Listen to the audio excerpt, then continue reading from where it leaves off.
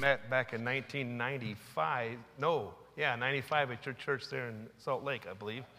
Yeah, he was wet behind the ears back then, though, so it's good to see him here. Amen. They allow cowboy boots in college now? It took them a while. I had a pair too, but they wouldn't let me wear them, so. Anyway, you got your Bibles turned to Acts 16 tonight, Acts 16. This is a message that God gave me when we had to leave Russia and we're headed over to Estonia. We didn't know he was going to Estonia at the time we left Russia. And I honestly was at a point in my life because we had no idea what we were doing, where we were going, and what was happening. And I was at a friend of mine, Tom Murray, in Fairbanks, Alaska. He asked us when we left Russia, he says, why don't you spend a couple days, come up to my house and just get your feet back on the ground. And so we were up there, and I was off his balcony. He has like a mother-in-law quarters over his garage, and I was on the balcony, and I was reading through my Bible, and I happened to be in Acts at that time, and I was reading this very passage, and God was I was just saying, God, what's going on? I had no idea what God was going to do. And as I was sitting there was a bird off in the distance. I said, wouldn't that be awesome if that was an eagle? As I got closer, I saw it was a bald eagle, and I said, wouldn't that be really awesome? He had a lake out here. I said, if that thing hit the lake and caught a fish, and that thing came out of the sky and pow, right in front of me, caught a fish, and I thought, Lord, it's amazing how he answers prayer, even in the little things. And so as I began to read this passage, and we're going to read that this evening. God, it's morning for me somewhere. I don't know. God began to show me some things from the scriptures, and I want to share them with you because I wished I had known these things. Put it that way. So let's look at Acts 16. We're going to begin reading in verse 6. We'll read down to verse 12 to start off with. And in Acts 16, verse 6, it says, now when we had gone throughout Phrygia and the region of Galatia and were forbidden of the Holy Ghost to preach the word in Asia. Notice that now, forbidden of the Holy Ghost to preach the word in Asia. After we were come to Mysia, we essayed to go into Bithynia, but the Spirit suffered them not. And they, passing by Mysia, came down to Troas, and a vision appeared to Paul in the night. There stood a man of Macedonia and prayed him, saying, come over into Macedonia and help us.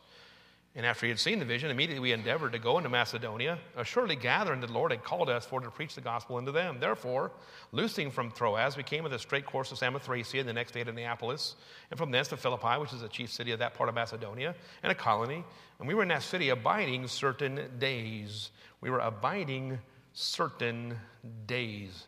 Let us pray. Heavenly Father, we bow before you this evening. I just pray, Lord, that your power be upon the message. Help speak through me. I pray the Holy Spirit will work on our hearts. I pray you guide the message, guide my lips, guide the words I would speak tonight. Help this message to be a help to others as it's been a help to me. Father, I pray that as we learn from the scriptures how you lead, how you direct, that would be an encouragement to our own personal lives, and then we then could be encouragement to others. And Father, I pray that you use us in Christ's name. Amen. All right, so I want you to notice how God leads. And this is contrary to what we think oftentimes. God often leads, almost always leads in a direction, not to a destination. However, our nature, our flesh, how we are built revolts against the Spirit. And by nature, we are faithless. We're supposed to walk by faith, not by sight. But unfortunately, too many of us want the sight, too, to go along with our faith. And so much so are we attuned to the outside world that God himself even puts scientific, errors into the Word of God so we can understand the world around us better. And everybody looking at me kind of funny right now. If anybody is supposed to help us understand the scientific knowledge, if we looked at the weather report, for example, you would expect them to understand how all these things work, right? Yet they put error every time you see a weather report that tells you when sundown and sunrise is, because the sun doesn't go down, nor does it rise. We are rotating. But it's so complex and so convoluted to try to explain that. Well, tomorrow the earth is going to rotate around so that you'll be able to all of a sudden see the solar light shine. They just call it sunrise. It's not really technically right. You guys with me now? Just relax. It's okay. Okay. So sunrise and sundown are not scientifically correct. But that's what we call them. And God puts them in the Bible because he understands how we operate. I got somebody, they can't get over. He said the Bible had inaccuracies in it. I can't go any further than that. We are built with inaccuracies. It's how we live. And God understands how we live. And so because he understands us, he tells us that Joshua had his son pause in the valley of Ajalon. Am I right? Is that what it says in the Bible? And when you stop and think about it, probably what really would have had to happen is what? The earth stopped rotating. Does it really matter which happened? How would you observe it? If you were to observe it, you would say, wow, the sun stopped in the sky. Am I right? Man, you guys are all looking at me like I've lost my mind. Nobody's wanting the answer. They're all afraid. My point I'm trying to get across, maybe I've not accomplished that, is God has to deal with us where we are when he would love to be able to deal with us where he is. But that's a leap we cannot make. And so what God does often, when he wants us to go into a direction, he puts a destination out there, even though he maybe doesn't want us to get to that destination. How many of you have come out here and gone on Interstate 94? Nobody. Okay. If you go out there, and now they've ruined my sermon because years past, I checked this out one time, this sign out here used to simply say Chicago. Now they've got West. They used to only put a destination on it. And the other one would say Detroit. Now they say East in small letters at the top and Detroit in the big letters at the bottom. If you go to some countries, France for example, they don't put East and West on their signs. They only put the destination. And in this case, 94 doesn't stop it in Chicago. They wouldn't put Chicago. They would put whatever little podunk village it finally stops at on the other side of the country. And so when you're in France you'd have to get a map and go, where is Le Chansois? I have no idea. I don't know if it's east, west, north, or south. And I don't know which way. It was awful driving in France. We are destination-oriented to the extreme so much that if God wants us to go west, he has to put a destination out there so that we will head in that direction. And you see it right here in Scripture. Look at this in verse 6. When they had gone throughout Phrygia and the region of Galatia and were forbidden of the Holy Ghost to preach the word in Asia. If you study biblical geography, you understand that Paul was a missionary out of what church? Antioch of Syria. Be careful, there's two of them. Antioch of Syria. And if you look at the map, I'm going to paint it for you. He's going to be way over here in the east. He's going to travel due west. He's going to go through this region, what it says Galatia here. And he's going to come up to a region, what is it now? Turkey. It's in the central part of Turkey, and it's called Asia. And he gets to the border of Asia, and that was the destination he had in mind the day before he got there. How do I know he was going there? Because the Bible says the Holy Spirit stopped him. He was forbidden to go in, which means that's what he was attempting to do. And he's trying to go into Asia, and God stopped him. Now, I had gotten with Brother Armacost before he left, so he's not here tonight to tell you this otherwise, but we sat down, we studied the Greek, and there's some things in Greek that you don't see here in the King James Bible, and I will help them. We'll bring it out for you tonight. What happens between this is that it says in the Greek here that Paul had a missions conference in Antioch. You didn't see that in there, but it's in the Greek. And he had a display in the back, and it said, Paul, premier missionary to Asia. And he had a nice display. It had John Romans in Asian, and it had Joel helped him with the printing of that. And he had tracts, and he had all this materials to go to Asia. And Paul and his church get together, and they commission him. It's all in the Greek. And they commission him, and they send him out to go to Asia. And he sends a prayer letter out before he leaves and says, we are finally on the road. Deputation is over. We are going to the country of Asia to win souls for Christ. And we'll be in Asia just shortly. Just follow us along. He gets his camels, and they head out, and they get to Asia, and they're stopped. The Holy Spirit forbid them to go in. So Paul had to stop, plug his laptop into the camel, and type out a letter and saying, well, it seems to me that we are not going to get into Asia after all. And 25% of his support was dropped just like that by churches saying, if this man doesn't know where he's supposed to go and minister, we don't want to support him. Now, if you think that's a stretch, when we left Russia in 2003, we didn't know where we were going, but we weren't quitting. And so I sent a brother out and said, well, we can no longer get a visa. We are looking to where God would move us next. And we lost $600 a month the day we left the country of Russia. Within 6 weeks, we lost another $700. We had lost $1,300 before 2 months was even up. We had never had a furlough. We said, well, let's take a furlough. And yet we already lost a huge portion of our support. And the reason behind it was, well, if you don't know what you're doing, why should we support you? It got quiet. Paul, again, I just read all of the Greek for you guys. Had another explanation now. Paul here, did he know where he was really going? He thought he did. He thought he was going to Asia. But when he got to Asia, God said stop. So he's already traveled from east to west. Did I paint that the right way? Yeah, I did. Okay. And then we get to the next verse. And when they were come to Mysia, does anybody know where Mysia is? It's on the north side of Asia. And so it's just directly north of Asia. So they were come to Mysia. They essayed to go into Bithynia, which is back to the east. So now Paul has traveled from the east to west. He has now gone north. Now he's going back east. And the Spirit suffered them not. Before he left Asia, he had written another letter and said, well, looks like the Lord's leading us to possibly go into Bithynia. And he gets over to Bithynia, and the Spirit suffers them not. And 25% of his support, boom, is dropped. They're like, what kind of guy is this? What? He'll never make it. He doesn't have a clue where he's going.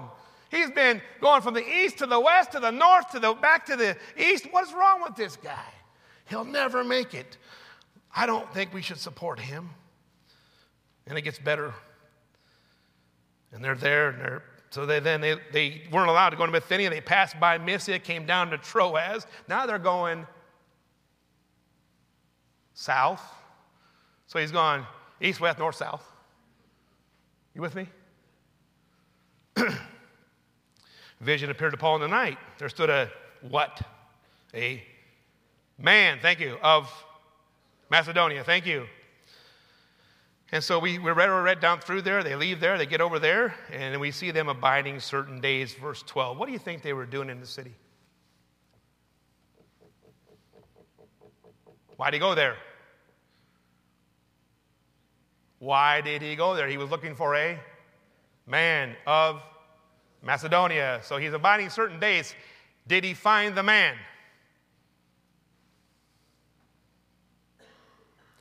Well, I'm going to tell you how desperate he was.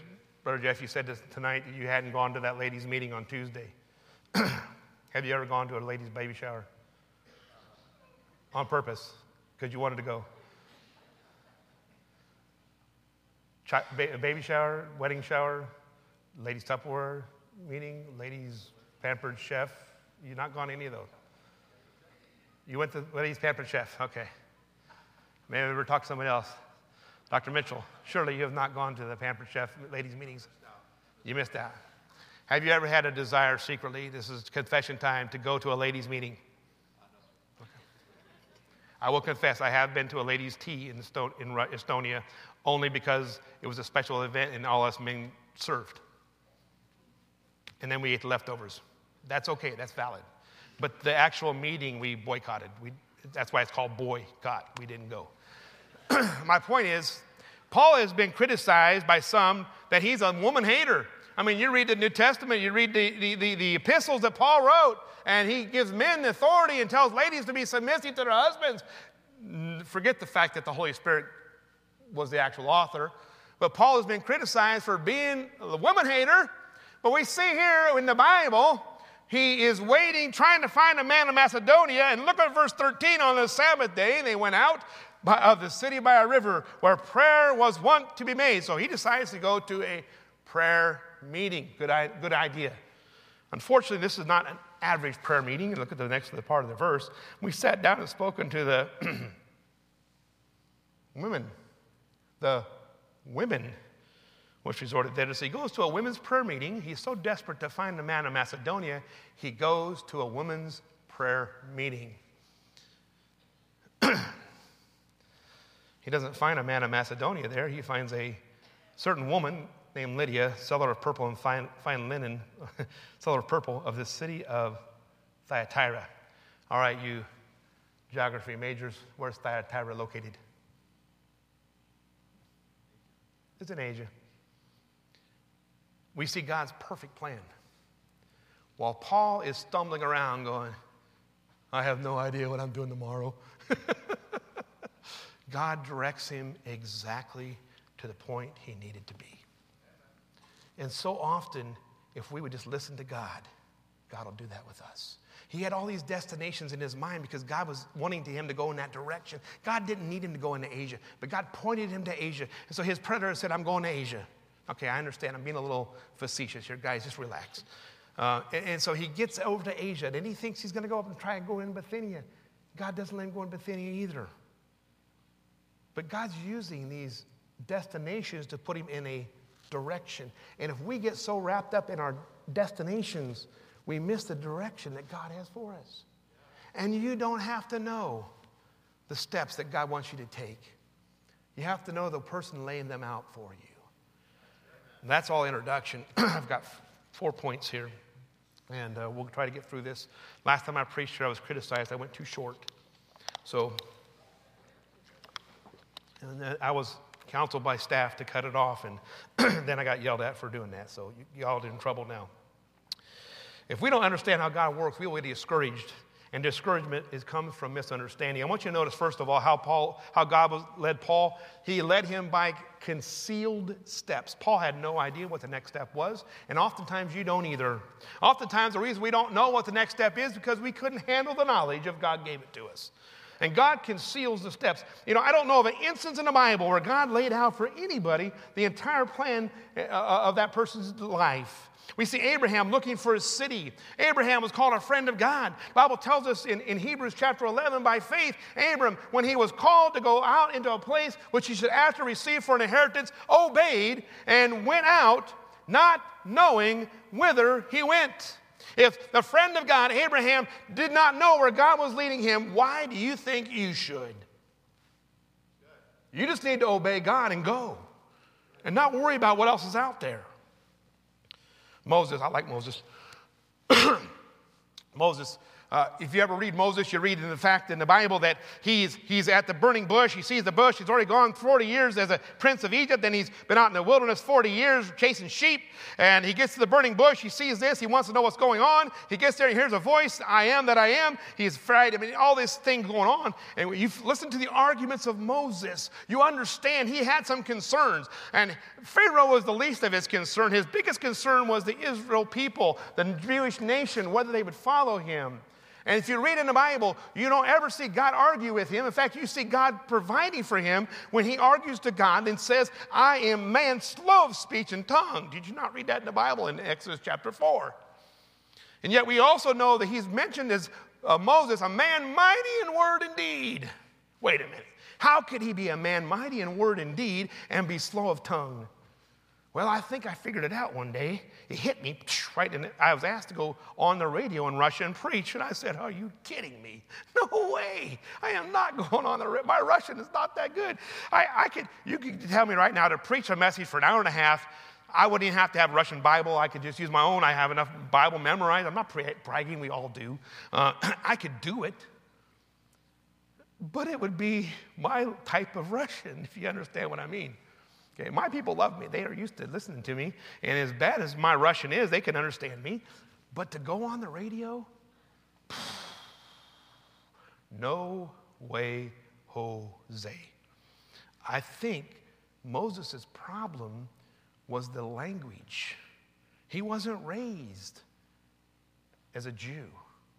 In fact, we know based on the situation with Joseph, when he was the prime minister, that when his brothers showed up, he didn't dare speak their language because the cat would be out of the bag.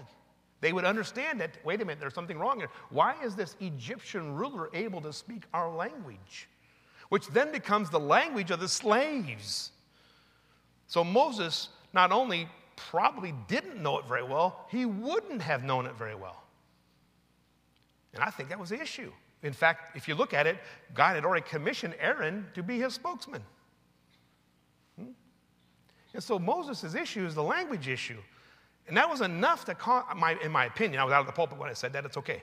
And I think that was an issue that he's dealing with, and it's causing him grave concern.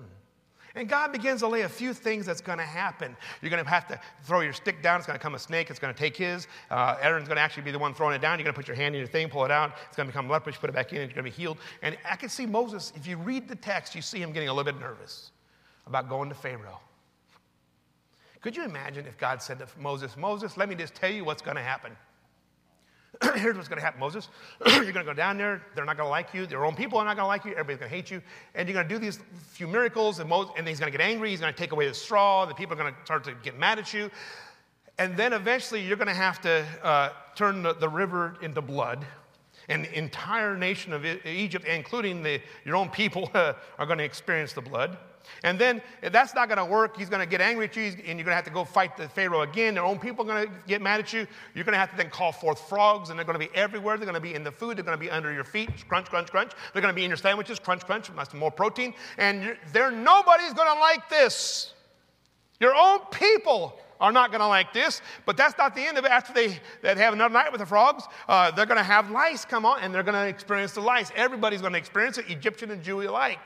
However, at that point, I'm going to start to help build you up in the eyes of the Jewish nation. I'm going to bring flies, and the flies are only going to be in Egypt. They're not going to be in Goshen where the Jewish people are. That's going to be a little separation there. Beelzebub can be over in Egypt. But then it's going to get like hammer blows, and the rains, and we're going to bring boils, and we're going to bring hail with fire, and the locusts are going to eat everything up. And then we're going to cause darkness to permeate the entire land, and they're going to chew their own tongues. And then I'm going to bring death of the firstborn. And death is going to reign throughout Egypt, and they're going to hate you. They're going to want to kick you out of the country. In fact, they will do so.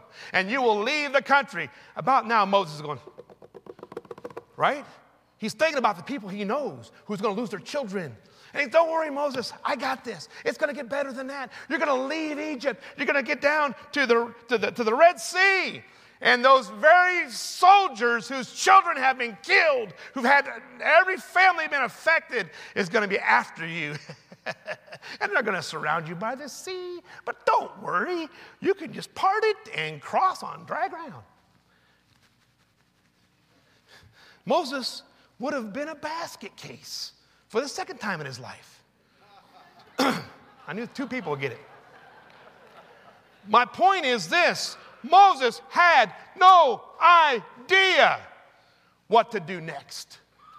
God had to give him every step because the steps were concealed. I'm running out of time, but I want to tell you, one of the things we had to do when we got to Estonia, because we could not open the Bible and begin to preach because they didn't accept the Bible as God's word. We had to establish that this is a supernatural book given by a supernatural God to man. And we had to do that by using sources outside of the Word of God because they don't accept the Word of God. And the silliest thing to say is, well, the Bible's true. How do you know that the Bible says so? Oh, okay. Really? Okay. So there's plenty of ways you can show them the Word of God's true. Our final culmination was in Daniel, where Daniel's writing these things. We would ask this question on every service: how can any man write that which he does not know? He cannot, unless one who does know tells him what to write. And I said, I can write beautiful Russian if you'll tell me the words to put down on a paper. Okay? And Daniel wrote things. He said, I don't know. And he asked prayer. God sent an angel. The angel explained it. And he said, I still didn't understand. What a wonderful testimony, proving that this was given by God. Concealed steps. I want you to notice also, as we looked in Acts 16 here, not only were the steps concealed as Paul began to not know what step was next, he went every direction on the compass, because not only were the steps concealed, they were changed.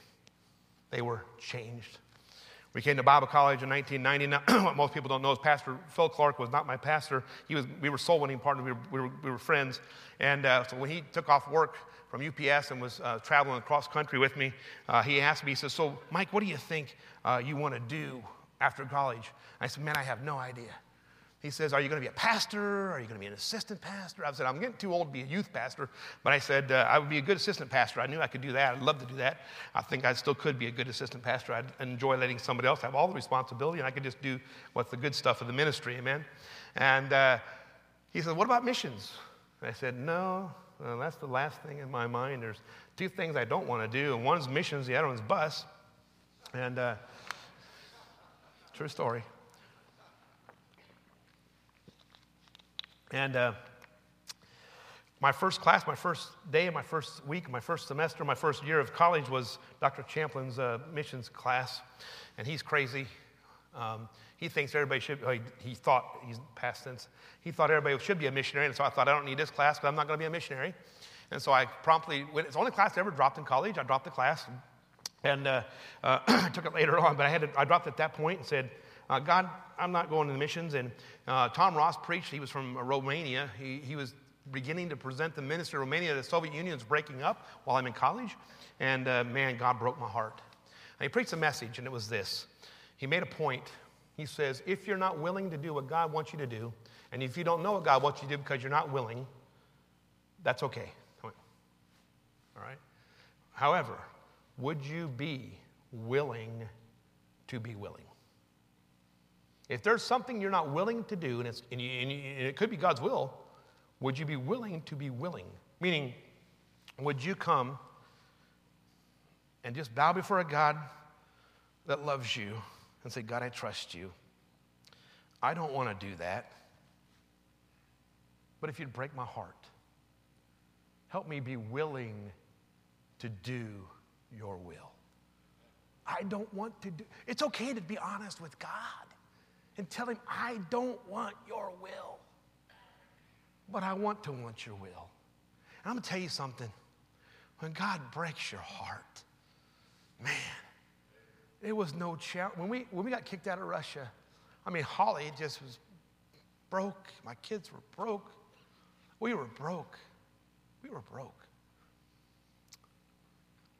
And we said, "God, where now?" We were the most miserable and excited times of our ministry. Miserable because we just were brokenhearted for leaving Russia. But excited because every time we get another missionary, we were praying, "God, maybe that's the new mission field," amen? So every slide presentation. And I went through Estonia, saw a country with really no missionaries. And I began to pray for Estonia. I said, "God, call somebody to Estonia. Call somebody to Estonia." Never thought it'd be us. Months went by and I realized we still hadn't received it. I began to beg God, "God, call us." We began to beg God every service, "God, call us." 6 months we prayed, "Lord, call us. Lord, call us." And God made it very evident that he wanted us to go to Estonia. But when God told me I could go to Estonia, I got up from my knees just so joyful because we were doing what God wanted us to do willfully. If you don't want to obey God, that's okay to admit it to God. But are you willing to let God change your heart? If you are you willing to be willing for God to work? And that was what broke my heart. Tom Ross preached that. We thought we were going to Romania. Shortly thereafter, Larry Ingalls came by and began to present Ukraine. We thought, wow, okay, we definitely know we're not going to Romania. God's already, we just knew it died out. We began to pray to Ukraine. We got excited about the Ukraine. It wasn't until Ben Jaquith, pastor from Mountain Tigard, Oregon, came and presented Russia that we knew that was the place. But all along there, we were willing to be willing. This is how God works. He often conceals steps. He often changes steps. That's what God did for us. That's what God did for Paul. I realized that as much as I didn't know what God was doing, as much as I didn't know where we were going, I was in good company. And that changed everything, preacher. That changes everything when you realize you ain't the only one that's going through something. You've all been through some of these things, haven't you? I've been through these before, but never understood that that's how God works. He conceals steps. He changes steps. And if you want God's blessings, you need to continue stepping. You've all heard this, I'm sure. I'll repeat something you may have already heard preached here. I was told that another preacher preached something similar to this, but I use it as well. Most people don't really. One of the biggest genres of music in our hymnals that's got a lot of errors in it, I guess, would be the Christmas music. If you look at the words of some of the songs there. And one in particular is We Three Kings. We sing that one, many churches do. We love it in Russian because they fix all the doctrinal errors in it. And it's Vot Kviv, it means, look, the wise men are coming from the east. It's a wonderful song in Russian. But we sing this song. You guys, how many of you have ever sung it in your life? Nobody? Okay, 3 people. We three kings of Orient are, bearing gifts, we travel so far, field and fountain, moor and mountain, following yonder star. The Bible doesn't say they followed a star from the east. They saw it in the east. Past tense, perfective verb. Saw it in the east. We have seen his star in the east. That's a one-time event. They saw the star. Then, because the star conveyed information that a Jewish king was born. Where is he that is born king of the Jews? They ascertained that it would be in Jerusalem where they would find this new king, because that's where the Jewish kings were located. So they, on their own volition, own initiative, packed up their camels, loaded up their gear, and headed to Jerusalem. The star never led them there. God wasn't lost. And they got to Jerusalem. If God was leading them, the star was directing them, they would have got to Jerusalem, and they would say, where is he that is born king of the Jews? For we have seen a star in the east. And they would say, he's not here. And they would say, you're kidding. God wasn't in heaven going, I did not see that coming. Okay? God knew all along where Jesus was. It wasn't a surprise to him. Okay, so God didn't lead them to Jerusalem. Get that right off the bat. And just think about this. You ever thought about how many camels Eleazar took just to go get a bride for Isaac? How many? She watered them. How many? 10. Just to go get one girl. How many camels do you think the wise men had to bring all these treasure? Gold, frankincense, and myrrh, and gold being the least valuable of the 3. Can you imagine coming out of the desert, that entourage? Bible says the whole place was in turmoil. Well, yeah, all of a sudden this whole army comes out of the desert with armed guards saying, where's the king? They're like, oh. Okay, think about that. Put that in perspective. God wasn't lost. God didn't lead them to Jerusalem.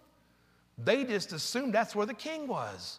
Because if you read your Bible, the Bible says that Herod questioned them when they saw the star, and they got a 2-year time frame, which means 2 years ago, while they were in the east, they saw the star. They ascertained from whatever information was conveyed that a king of the Jews was born. They got their stuff together. They collected up the treasure. They hired guards, and off they went. It took them 2 years to get all that done, to get to Jerusalem. They get there and find out he's not there. He's in a little village called Bethlehem. And they leave Bethlehem, and the Bible says that the star that they had seen in the east appeared again and led them to the place where the young child was. Did you get that? 2 years. They never saw the star. But they continued in the path, in the direction that God had led them. And because they continued stepping, the star returned. If you want the blessings of God, you need to understand that he conceals steps, he changes steps, but the true blessings only come when you continue stepping. Tonight, are you willing to be willing to let God have complete direction in your life? Preacher?